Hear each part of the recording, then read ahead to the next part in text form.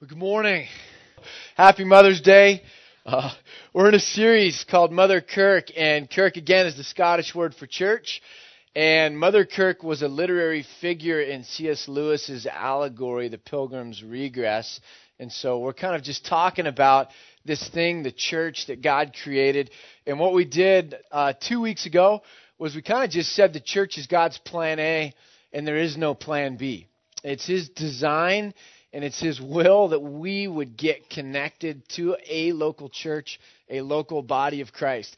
And then last week we came back and we talked about a couple things. We talked about views on church services, and we can go off the deep end on one side and kind of try and spank people with a sermon and just like always overdo it. And we can go off the deep side on the other end by just trying to amuse them too much to where there's really no point in coming to church. There's nothing to say. And we kind of said, hey, the church should be relevant, and we ought to be kind of in the middle of those. The wise man avoids all extremes.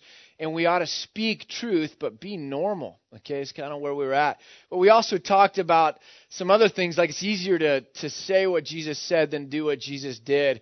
And we began to look at some of the messy sides of church. And so week one is the church is God's plan A. And last week we kind of looked and realized that the church isn't perfect. It's made up of people, right? So hopefully today we can now bring it back with a realistic view. And be able to do like we sang in that song just now, say yes to God and His plan, even though it's not the ideal, even though it's not perfect, that we would be able to embrace the church and His plan for that. So again, this series is built around questions that people emailed me, and we're just going to dive right in. This was a question that someone emailed specifically about Antioch, and it's this: how is Antioch structured? How is Antioch as a church structured? So a couple things. It's an autonomous church. Autonomous meaning there's no outside organization or group of people or individuals that can control us, tell us what to do, and yank us around. We are autonomous. We're our own church. But we also see the strategic value of partnering with other churches. And so Antioch is partnered with other churches because we believe that two are better than one. And we believe that it just kind of makes it like family when you do that. So we are partnered and are pursuing more strategic partnerships with other churches.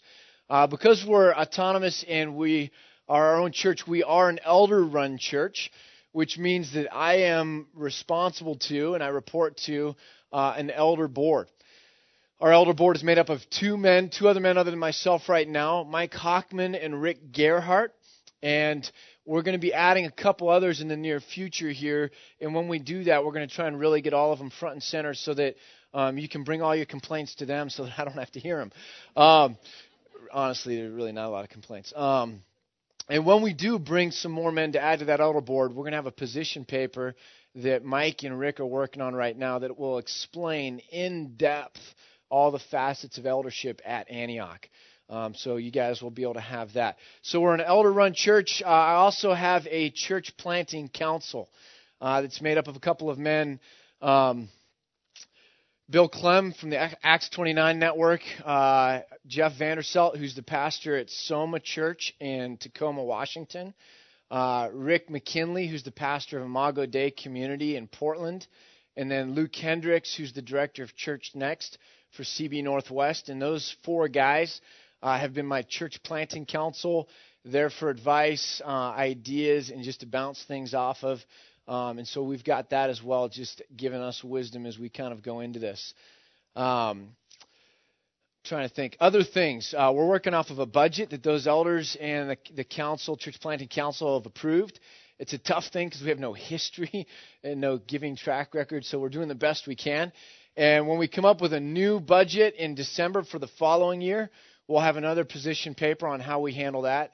But see, I've got till December to figure that out, so no worries there. But that's just a little bit about how Antioch is structured.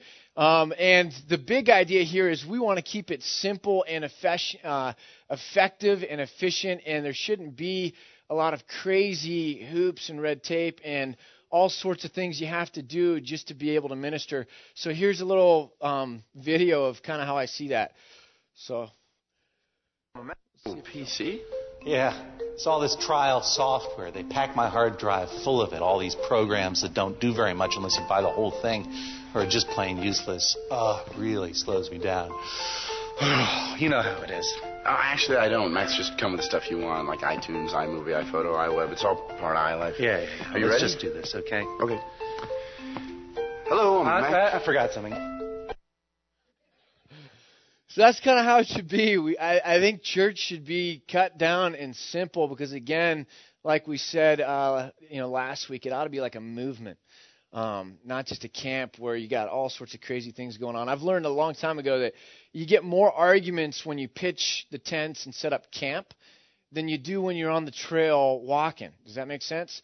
You squabble more when you're in camp than when you're on the trail walking. So I've kind of always thought, church ought to be like we're on the trail and we're heading out. So that's how Antioch's structured. Next question, we'll just keep flying along here. When is it okay to go to a new church? This is a big thing because there's times when you need to go to a new church. There's also times when we can end up bouncing around, or we have friends that bounce around without really the right reasons. And so here's a question that I got that 2 people asked me. When is it okay to go to a new church? And I'll just give you 4 tests. And the first one is this: the doctrine. The doctrine. What are they teaching? What do they believe? In 2 Timothy, Paul says this. He says, as advice to young Timothy, the pastor of this congregation, he says, for the time will come when men will not put up with sound doctrine. Instead, to suit their own desires, they will gather around them a great number of teachers to say what their itching ears want to hear.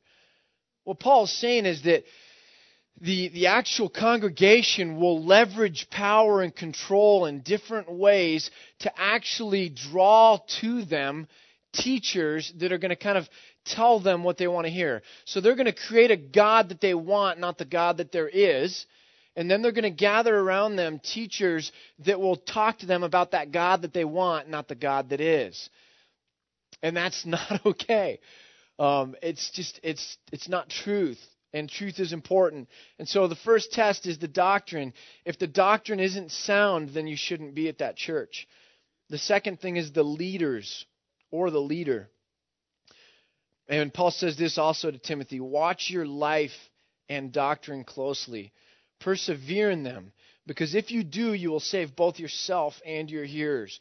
Not just the doctrine, but the life of those who are teaching it and leading the congregation is important. It says in James that not many should endeavor to be teachers because they're going to incur a stricter judgment. Because you have to not be a hypocrite.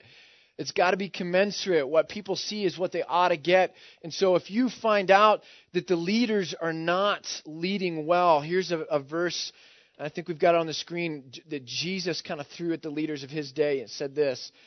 He said, woe to you, teachers of the law and Pharisees, you hypocrites. I mean, it's one thing to have like your friend call you that, but to have Jesus call you that is crazy. You shut the kingdom of heaven in men's faces.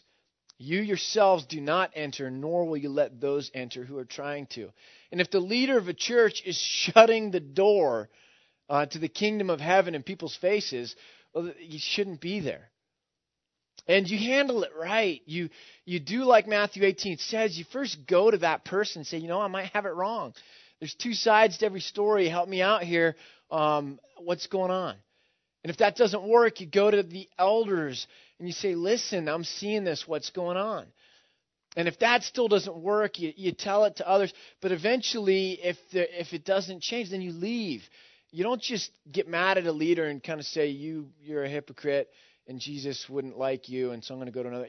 You work through problems, but if eventually there's an issue over a period of time or a big enough issue just immediately that just compromises the leadership, then you shouldn't be there.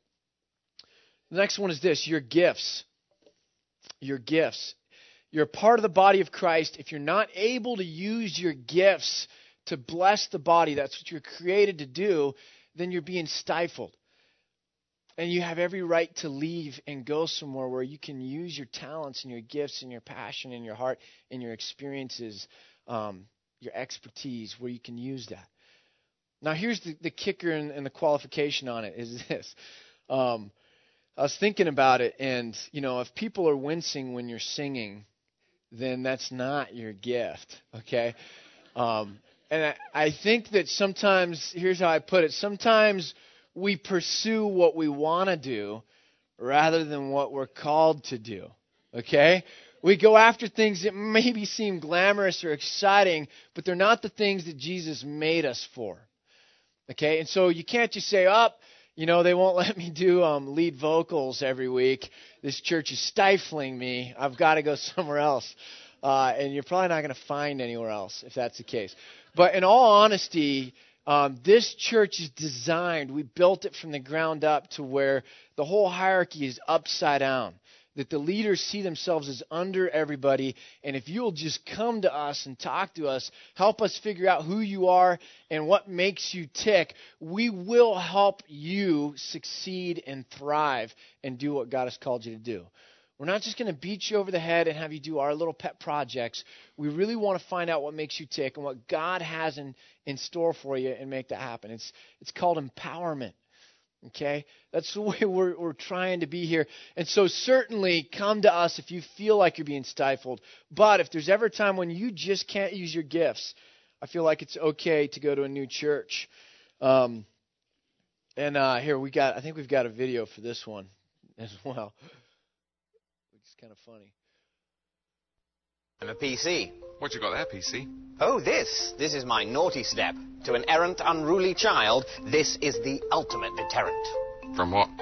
Unruly errantness, mucking about with pictures and movies and websites. No, a spell on the naughty step will help them realize that that's not how we treat a proper, grown-up PC, such as myself. That's the kind of fun stuff they like, isn't it? You're not serious. The naughty step is always serious. That's just kind of, the whole point of that to me is I think some churches do not want you to get creative with what it is you want to do. Because their structures maybe can't contain that, or it creates more work, or it's a headache, or whatever. And there is no naughty step, okay? So go for it. All right, last thing here, when it's okay to go to a new church, your context. And this is just kind of the catch-all. If you move to a new city, guess what? You need to go to a new church, right? Don't keep emailing your old church and think that somehow you're going to just stay connected long distance. You got to find a new community to get plugged into. If you get married, that's a huge one. The two kind of leave their families, leave and cleave. They become one, and a lot of times they have to start fresh. And it might be finding a new church that's going to be the church for that family now that they're married, not the church that this person grew up in or this person grew up in. And so when you get married is a huge contextual thing in your life when, in some sense, you go find a new church. If God just wakes you up in the night and shakes you a little bit and says you need to go to a new church, I think that's a good reason too. Just make sure it wasn't because you ate Mexican food. It was really actually God saying you need to go to a new church. And I think those are the things you can pray about, and God will make them clear. And you're not just running to a church because they've got this killer lead guitarist, or you're running to this church because you just met a girl that week that was really cute and you're single.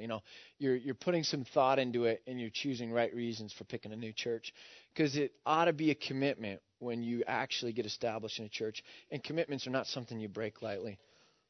Next question here: what would Jesus say to the American church? And this is a question I didn't want to answer for obvious reasons. And then I got asked it 3 different times with the exact same phrasing. And I thought, geez, I just think this is really the question that a lot of people are asking is, really when it comes down to it, what would Jesus say? And so if you've got your Bible, turn to the book of Revelation. And I'm going to try and let, to the best of my ability, Jesus speak for himself here. And Jesus had John, in writing the book of Revelation, write 7 letters to 7 different churches. And each one of them is specific to that church. And so I'm going to try and pull out some points that I think are relevant to the church in America. And hopefully, if there's any error in it, it's all mine. I think Jesus definitely would have something to say to the American church. So here we go. The first one is this. I'm talking to you. The message I think he'd start with is, I'm talking to you. I'm not talking to the whole American church. I'm not talking to your whole church. I'm talking so that you would hear me. You individually with 2 ears and 2 eyes that can hear me, that can see me. I'm talking to you because you're part of this. And you need to realize that. And so in Revelation 3:19, he says this, those whom I love, I rebuke and discipline. So be earnest and repent. And a lot of you are in churches going, man, my life's all messed up and I don't know why. And I think if we realize that Jesus wants to talk to us and is talking to us, that maybe sometimes circumstances in our life are there for a reason. And things get a little bit clearer. Those words are designed for us to realize he's not distant. He's continuously talking to us. And one of the ways he does that is through discipline. It also says at the bottom of every one of these letters, he who has an ear, let him hear. To him who overcomes. And in the context here, it's real easy to say to him or her that overcomes. And so at the bottom of each of these things, he's saying, I'm looking for specific people that would hear me, that would understand and be changed and would overcome, that would live this out, that would finish well, that would all these other things. But the point is, I'm talking to specific people, and I need you to hear me. And so the first thing is just this. I think Jesus would say, I'm talking to you. And all of these have exclamation points because I think if Jesus was going to say something, he'd pick the things that were emphatic, that were really important to him.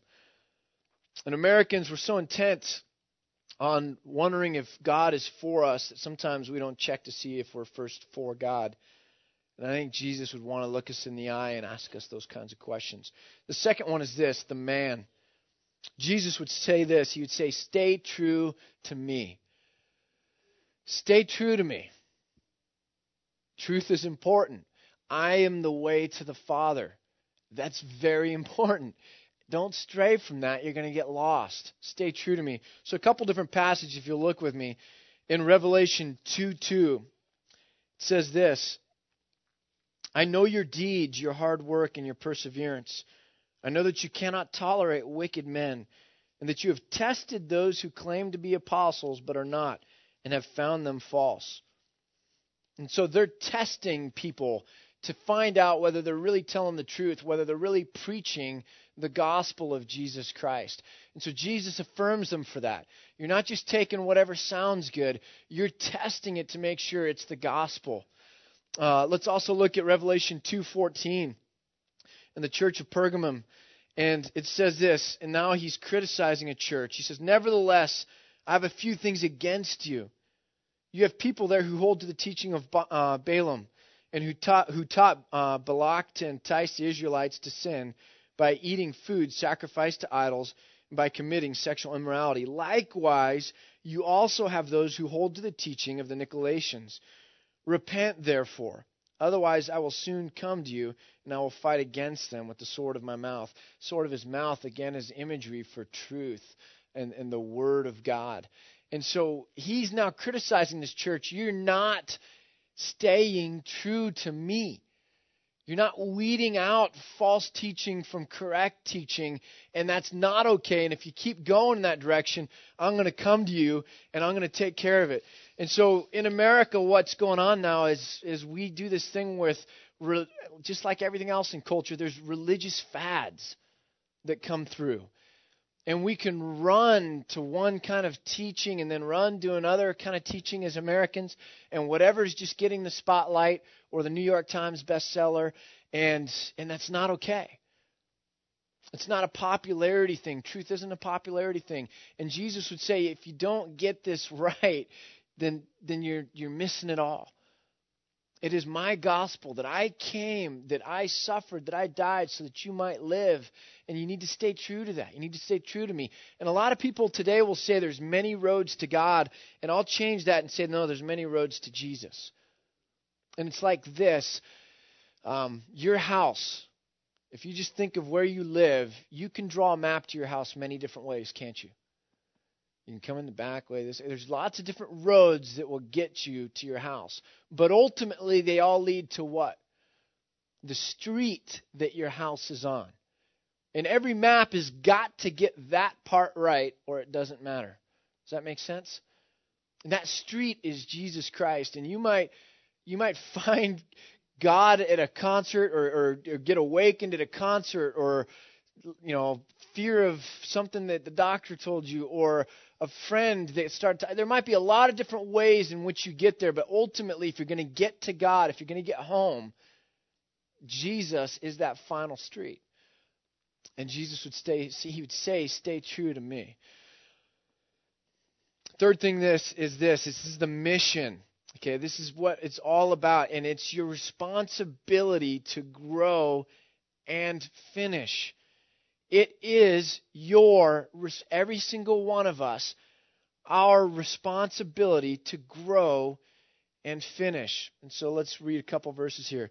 In 2:4 to the church at Ephesus, it says this, "Yet I hold this against you.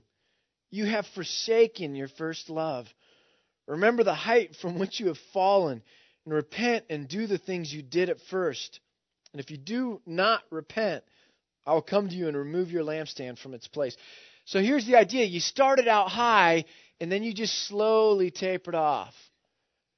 And no, this where you were here, up high, that's where you're supposed to be. You slowly just tapered off. That's not okay. Okay? Revelation 2:19 says this, "I know your deeds, your love and faith, your service and perseverance, and that you are now doing more than you did at first." So there's an affirmational note. You started out here, and now you're doing more. You're loving people. You're living it. You're bearing fruit. You're growing, and that's right. That's the goal. That's what's supposed to be happening, and he affirms that. So if you slide down, that's not okay. If you grow up, affirmation, that's what's supposed to be happening. Chapter 3, verse 12 says this, "To him who overcomes, I will make a pillar in the temple of my God, and never again will he leave it.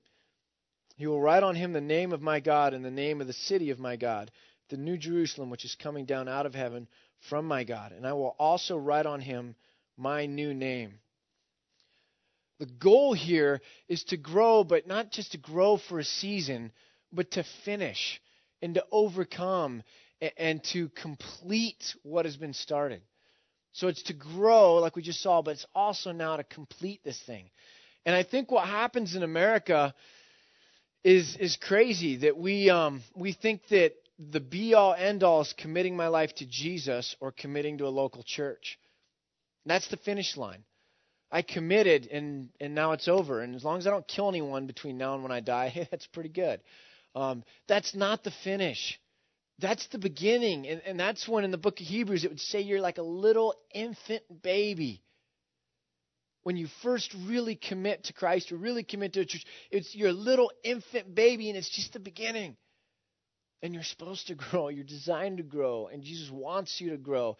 And when we treat it like, okay, I've done my part, I'm coming now, or I signed on the dotted line, or I verbally committed, or that's great, but it's just the beginning. And Jesus would look at every single one of us and say the goal is that you would grow and that you would finish the race. Listen to what Paul says.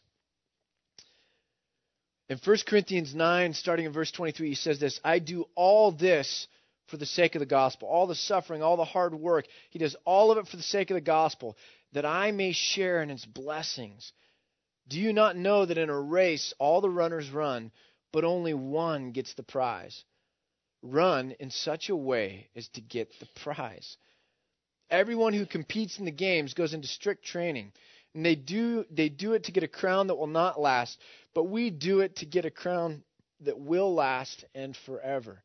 Now, guys especially are really competitive. Why is it so hard for guys to come to church? Statistics are that over 60% of the people in churches are women.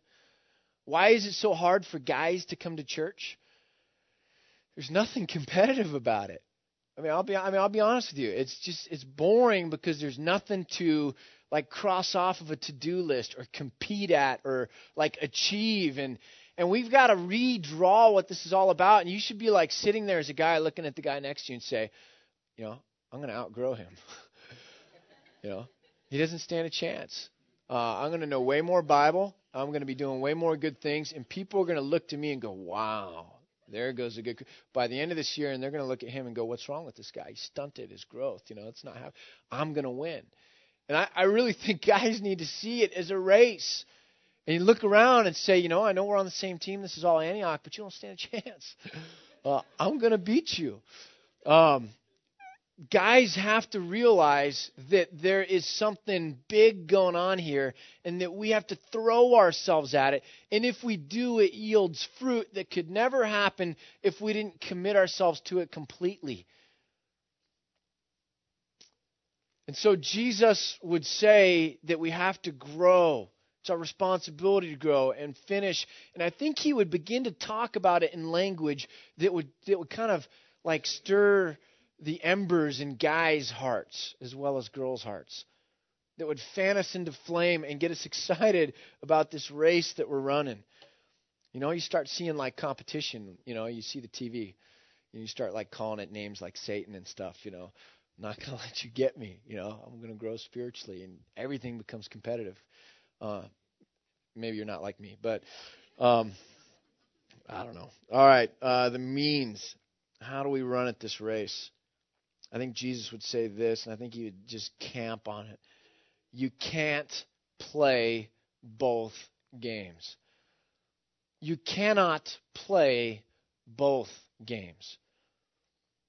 So this thing called the spiritual life and being a Christian, and this thing like called being in the world and succeeding, you cannot play both those games. They're mutually incompatible.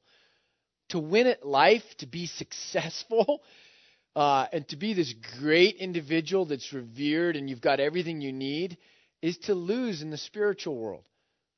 What did Jesus say? It's hard for a rich man to enter the kingdom of heaven. It's hard for a rich man. That's not how you win in this world. It's how you win. And to win in this world, like Jesus's thing, is all about surrender, in humility, and being poor in spirit, in sacrificing, in allowing yourself to be wronged and taken advantage of, in serving others, and getting dirty and getting no recognition for it. And so if you win at that game, you necessarily lose at this game. Does that make sense? And we don't get that. As Americans, it's America. It's land of opportunity. I can win at both games. Why not? But Jesus would say you can't win at both games. Let's look at Revelation chapter 3, starting in verse 15. And he says this to the church at Laodicea. I know your deeds, that you are neither cold nor hot. I wish you were either one or the other. So because you are lukewarm, neither hot nor cold, I'm about to spit you out of my mouth. You say, I am rich, and I have acquired wealth, and I do not need a thing. But you do not realize that you are wretched, pitiful, poor, blind, and naked. And I counsel you to buy from me gold refined in the fire, so that you can become rich, and white clothes to wear, so that you can cover your shameful nakedness, and salve to put on your eyes, so that you can see. And then he goes on and says, those whom I love I rebuke and I discipline. Do you get what he's saying there? Most of the world lives on $2 a day. Do we really realize how much we have at our disposal? What ought to be expected of us? Do we really realize how spiritually bankrupt we must be to go through? And I'm talking about myself here, okay? And you ask my wife, she'll tell you, yeah, Ken's messy. I complain about money all the time. I complain about what other people have. I envy and jealousy. And I do the game where, man, if I could just buy this thing. Like the other day I was in Costco and they had that iJoy chair, that massages your back. And I really almost had myself talked into thinking that was a health purchase. That I needed for my children's benefit, and it would. I didn't buy it. I'm pitiful. All I see is the lack and the things I need and what I want and all. I'm going to leverage all my resources to get what I want, and I don't realize I am so wealthy in the world's sense, yet so bankrupt spiritually. That if I just put just as much energy into working for other people or just submitting to God and saying, man, there's not good in me. God, you're the one that's growing me and you get the credit. The humility. God will exalt the humble. It's not that I'm lacking on this side. I think Jesus would say you can't play both games. Let's look again in Revelations 3, 1 through 3. We already read it, but I know your deeds, and you have a reputation for being alive, but you are dead. Wake up, strengthen what remains and is about to die, for I have not found your deeds complete in the sight of the Lord. If we're trying to get rich and trying to succeed in popular the world standard, we're not going to have enough time or energy to commit to doing the kinds of deeds that God has called us to do. And so if we don't just outright say, you know what, I'm not going to play that game. I might be tempted. I might have to call myself back, and I might need to get some friends that can challenge me, but I'm not going to play that game. I'm going to play this game, and I'm going to win at this one. And if I'm in the middle, I'm going to lose at both, obviously. I tell Christians that are like lukewarm Christians that I pity them more than anyone else. It's like, if you were just an out-and-out sinner, at least you'd have that. You'd have something you could enjoy. I mean, it might not satisfy you, but at least you'd have something, right? And if you were a Christian, you'd have what I think really counts and what really satisfies. You'd have that. But you're like in no man's land. What a waste. That's where I was in college. It's stupid. Pick one side or the other at least. Okay, so Jesus would say you can't play both games. Americans, here's the quote I put on the board for you. When we talk mission, what we're supposed to do in life, we naturally start thinking about taking and winning, not giving and losing. If we're going to win at Jesus' game, we win by giving and losing. What did Jesus say? The first shall be last, and the last shall be first. Okay. Last thing here is, I think he'd say this to a lot of churches. And I think I put an asterisk by it. I don't know if the asterisk comes up on the PowerPoint. But I put an asterisk by this because I think if Jesus said this to a church, it'd be the only thing that he said to that church. And I get that just from the church of Smyrna. And if you look at in verse 8, chapter 2, verse 8, here's the thing. Stand fast and be encouraged. Stand fast and be encouraged. Listen to this little letter he writes to Smyrna. These are the words of him who is the first and the last, who died and came to life again. I know your afflictions and your poverty, yet you are rich. I know the slander of those who say they are Jews and are not, but are a synagogue of Satan. Do not be afraid of what you are about to suffer. I tell you, the devil will put some of you in prison to test you, and you will suffer persecution for 10 days. 10 is a symbolic number for like a complete number, so it's either literal or symbolic. But be faithful. Be faithful even to the point of death, and I will give you the crown of life. He who has ears, let him hear. Stand fast and be encouraged. I think you just look at some of these churches in America, they're just getting beat left and right. And the leaders are doing all they can do. They can't do any more than what they're already doing. And I think Jesus wouldn't give them any advice other than, you know what, just stand fast.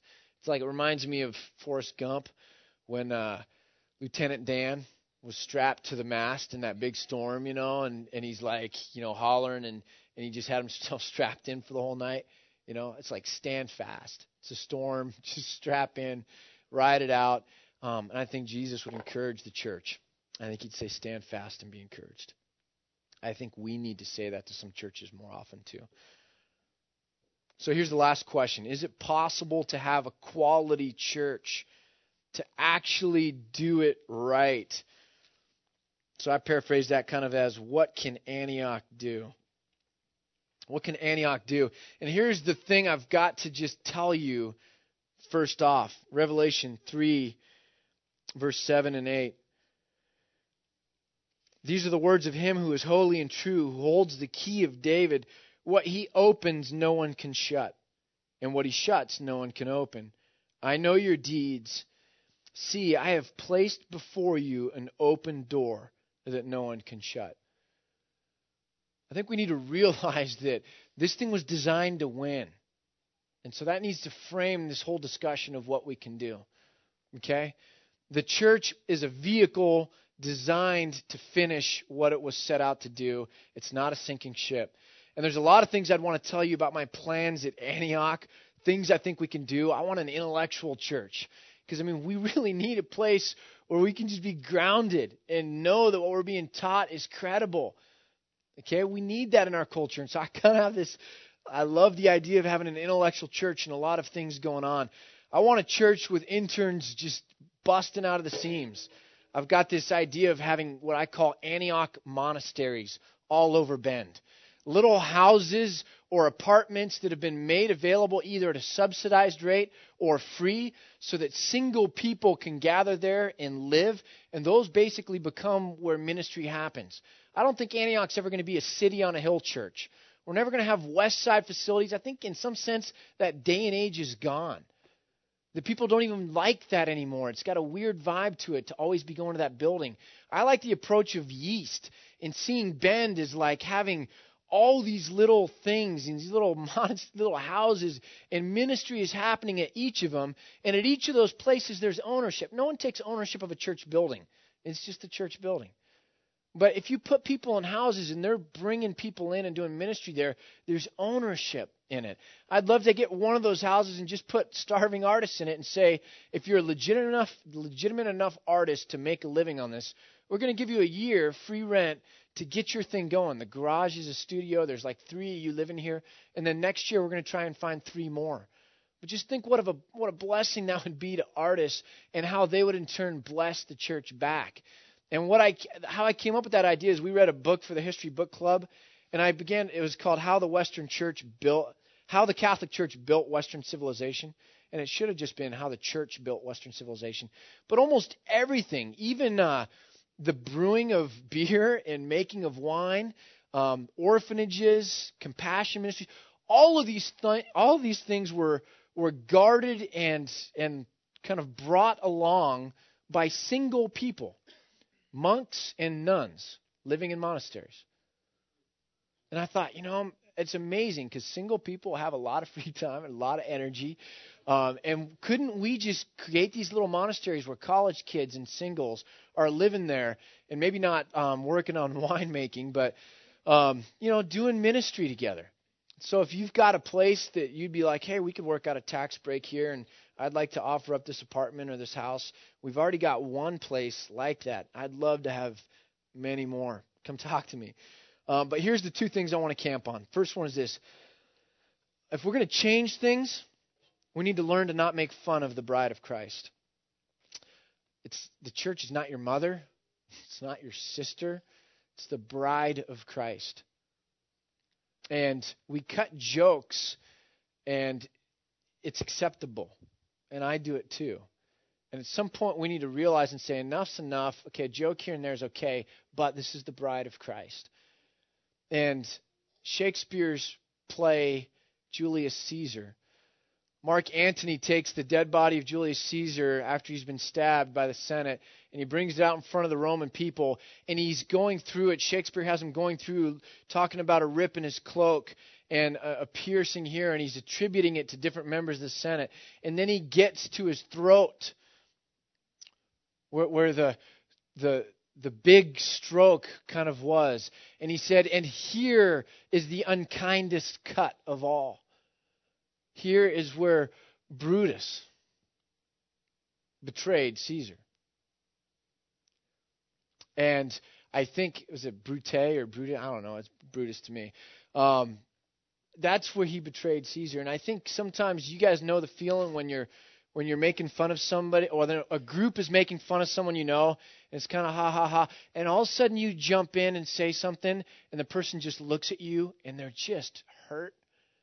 And your comment was the most unkindest cut of all, because you were the one that they were thinking was going to stick up for them and defend them and come to their aid. And we, Christians, need to realize that when we bag on the church, it's the most unkindest cut of all. And if we can't cherish and talk well of the church, how is anyone outside the church going to want to ever come to church? I mean, logically.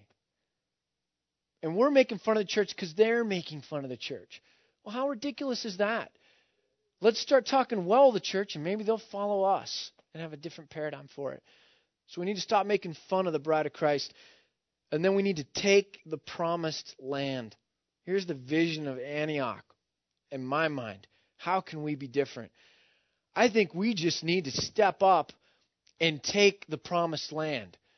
Remember that? The promised land was offered. The spies go in and they don't, they get chased off because of fears and all these other concerns, and they just get lackluster. And they don't seize what is rightfully there.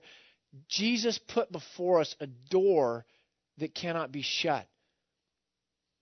We need to rally and say, you know what? If that's the case, let's get engaged in this thing and not be sitting on our heels. I've got a video I want to show you. All right, let's go. Show me something. 10 yards. Move it. Let's go, Matt. Let's go. Go, Jonathan. Show me something. 10 yards. Show me some power. No knees. Keep your knees off the ground. Show me something. There you go. 10 yards. Show me some muscle. Show me some power. Give me some heart. Let's go. Very good, boy. Very good. Let's run it back.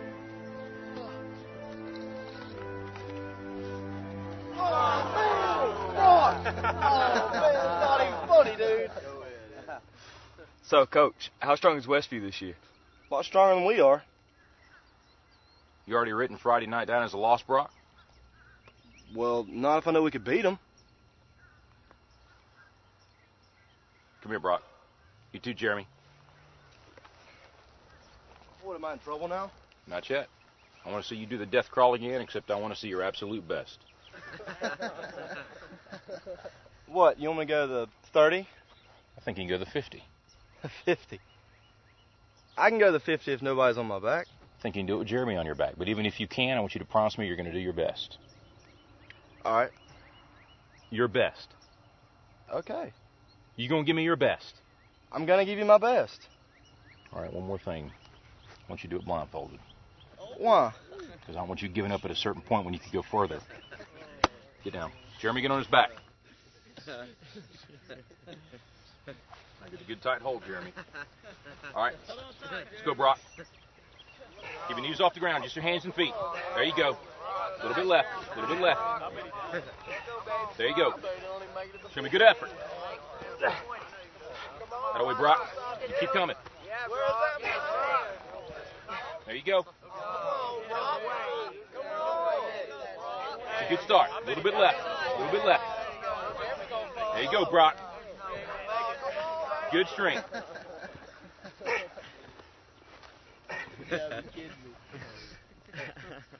That's it, Brock. That's it. Not at the 20 yet? Forget the 20. You give me your best. You keep going. That's it. No, don't stop, Brock. You got more in you than that. I ain't done. Just resting a second. You got to keep moving. Let's keep moving. Let's go. Don't quit till you got nothing left. There you go. Keep moving. Keep moving. Keep moving, Brock. That's it. You keep driving. Keep your knees off the ground. Keep driving it. Your very best. Your very best. Your very best. Keep moving, Brock. That's it. That's it. That's it. Keep going. Don't quit on me. Keep going. Keep driving it. Keep your knees off the ground. That's it. Your very best. Don't quit on me. Your very best. Keep driving. Keep driving. There you go. There you go. That's it. You keep driving. Keep your knees off the ground. Keep driving it. Don't quit till you got nothing left. Keep moving, Brock. That's it. That's it. That's it. Keep going. I want everything you got. Come on. Keep going. It hurts. Don't quit on me. Your very best. Keep driving. Keep driving. There you go. There you go. He's heavy. I know he's heavy. I'm bad strength. Then you negotiate with your body to find more strength, but don't you give up on me, Brock. You keep going, you hear me? You keep going. You're doing good. You keep going. Do not quit on me. You keep going. It hurts. I know it hurts. You keep going. You keep going. It's all hard from here.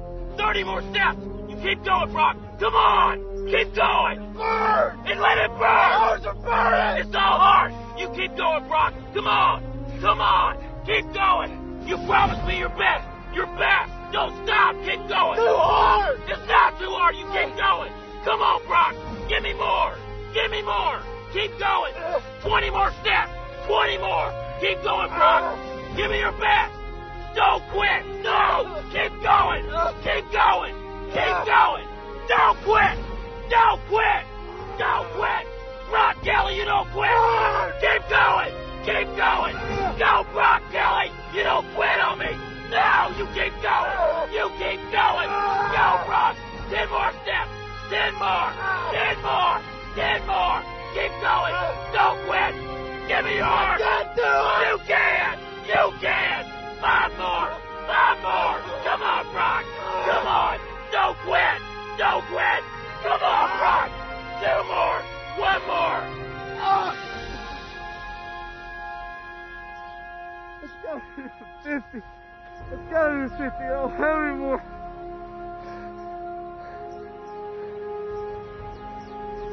Look up, Brock. You're in the end zone.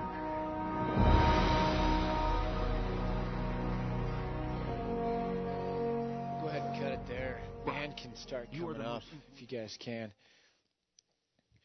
What if? I've been planning on planting a church since 1997. My wife married into it. This is a decade now. All I've dreamed about is the possibility of what if 50 people just got serious about the kingdom and making a church that will do what it could do. Behold, I have before you a door that is open that no one can shut. What would happen if 50 people just believed? I mean, you guys know what's possible. Americans were resourceful. You know the gifts you've got. You know the leadership skills you've got. You know the resources. You know that if you really dialed into something, what you can do, the impact you can make. What would happen if you and 50 others really decided to say yes to God and do it? To take the promised land, what's in front of you that's been promised to you. So here's the bigger question. When Joshua finally went in and took the promised land and they were at Jericho, what happened? God did it, right? Just like he said, I will build the church. Okay, God did it. He dropped Jericho. How did he drop Jericho? The whole tribe, after circling all these days in unison, together, finally in unison, shouted out loud, verbally. What would happen if not just 50 people, but if this church in unison, together, all committed to making this church what it could be? You guys know what could happen. It's not that hard to imagine it. All it takes is us believing that we can do it, not sitting on the sidelines, already writing off Friday night as a loss. But getting it into our heads that this would be absolutely amazing. 100 people hitting the door 100 different times solo never goes anywhere. That's the church in America. Take those same 100 people and you send them at that door together, we'll just bust right through it. Why are we frustrated? Because we get hot and nobody else is, so we get cold. Somebody else gets hot, no one else is, so they get cold. We hit the door, we fall back, we become disillusioned. My dream for 10 years is a church where everybody would hit the door at the same time. Where we would all go out into Bend and actually live it. And start grabbing people and saying, you're going to come here with me. I don't care if you say no. I'll kidnap you. I know Big Jake over here. He'll come into your house, you'll get scared, you know. What if? I just ask you to pray with me. What if? To dream with me what could be. And if you're willing to just sell out, to be in this world, in this game, and try and win at it, just let me know somehow. I'll find the time to get you connected. Let's go ahead and pray, and then we're going to take the offering. Father, God, please make the world's game dry in our mouth. Make it just be like trying to suck satisfaction out of dirt. Just that we would just be repelled by it and give up on it and want to be where you would have us be, growing and pressing on. And I just pray somehow that you would raise up the leaders in this church to create a dynamic movement that could show the world, that could show Central Oregon something it hasn't seen. God, only you can do it. And we pray this in Christ's name.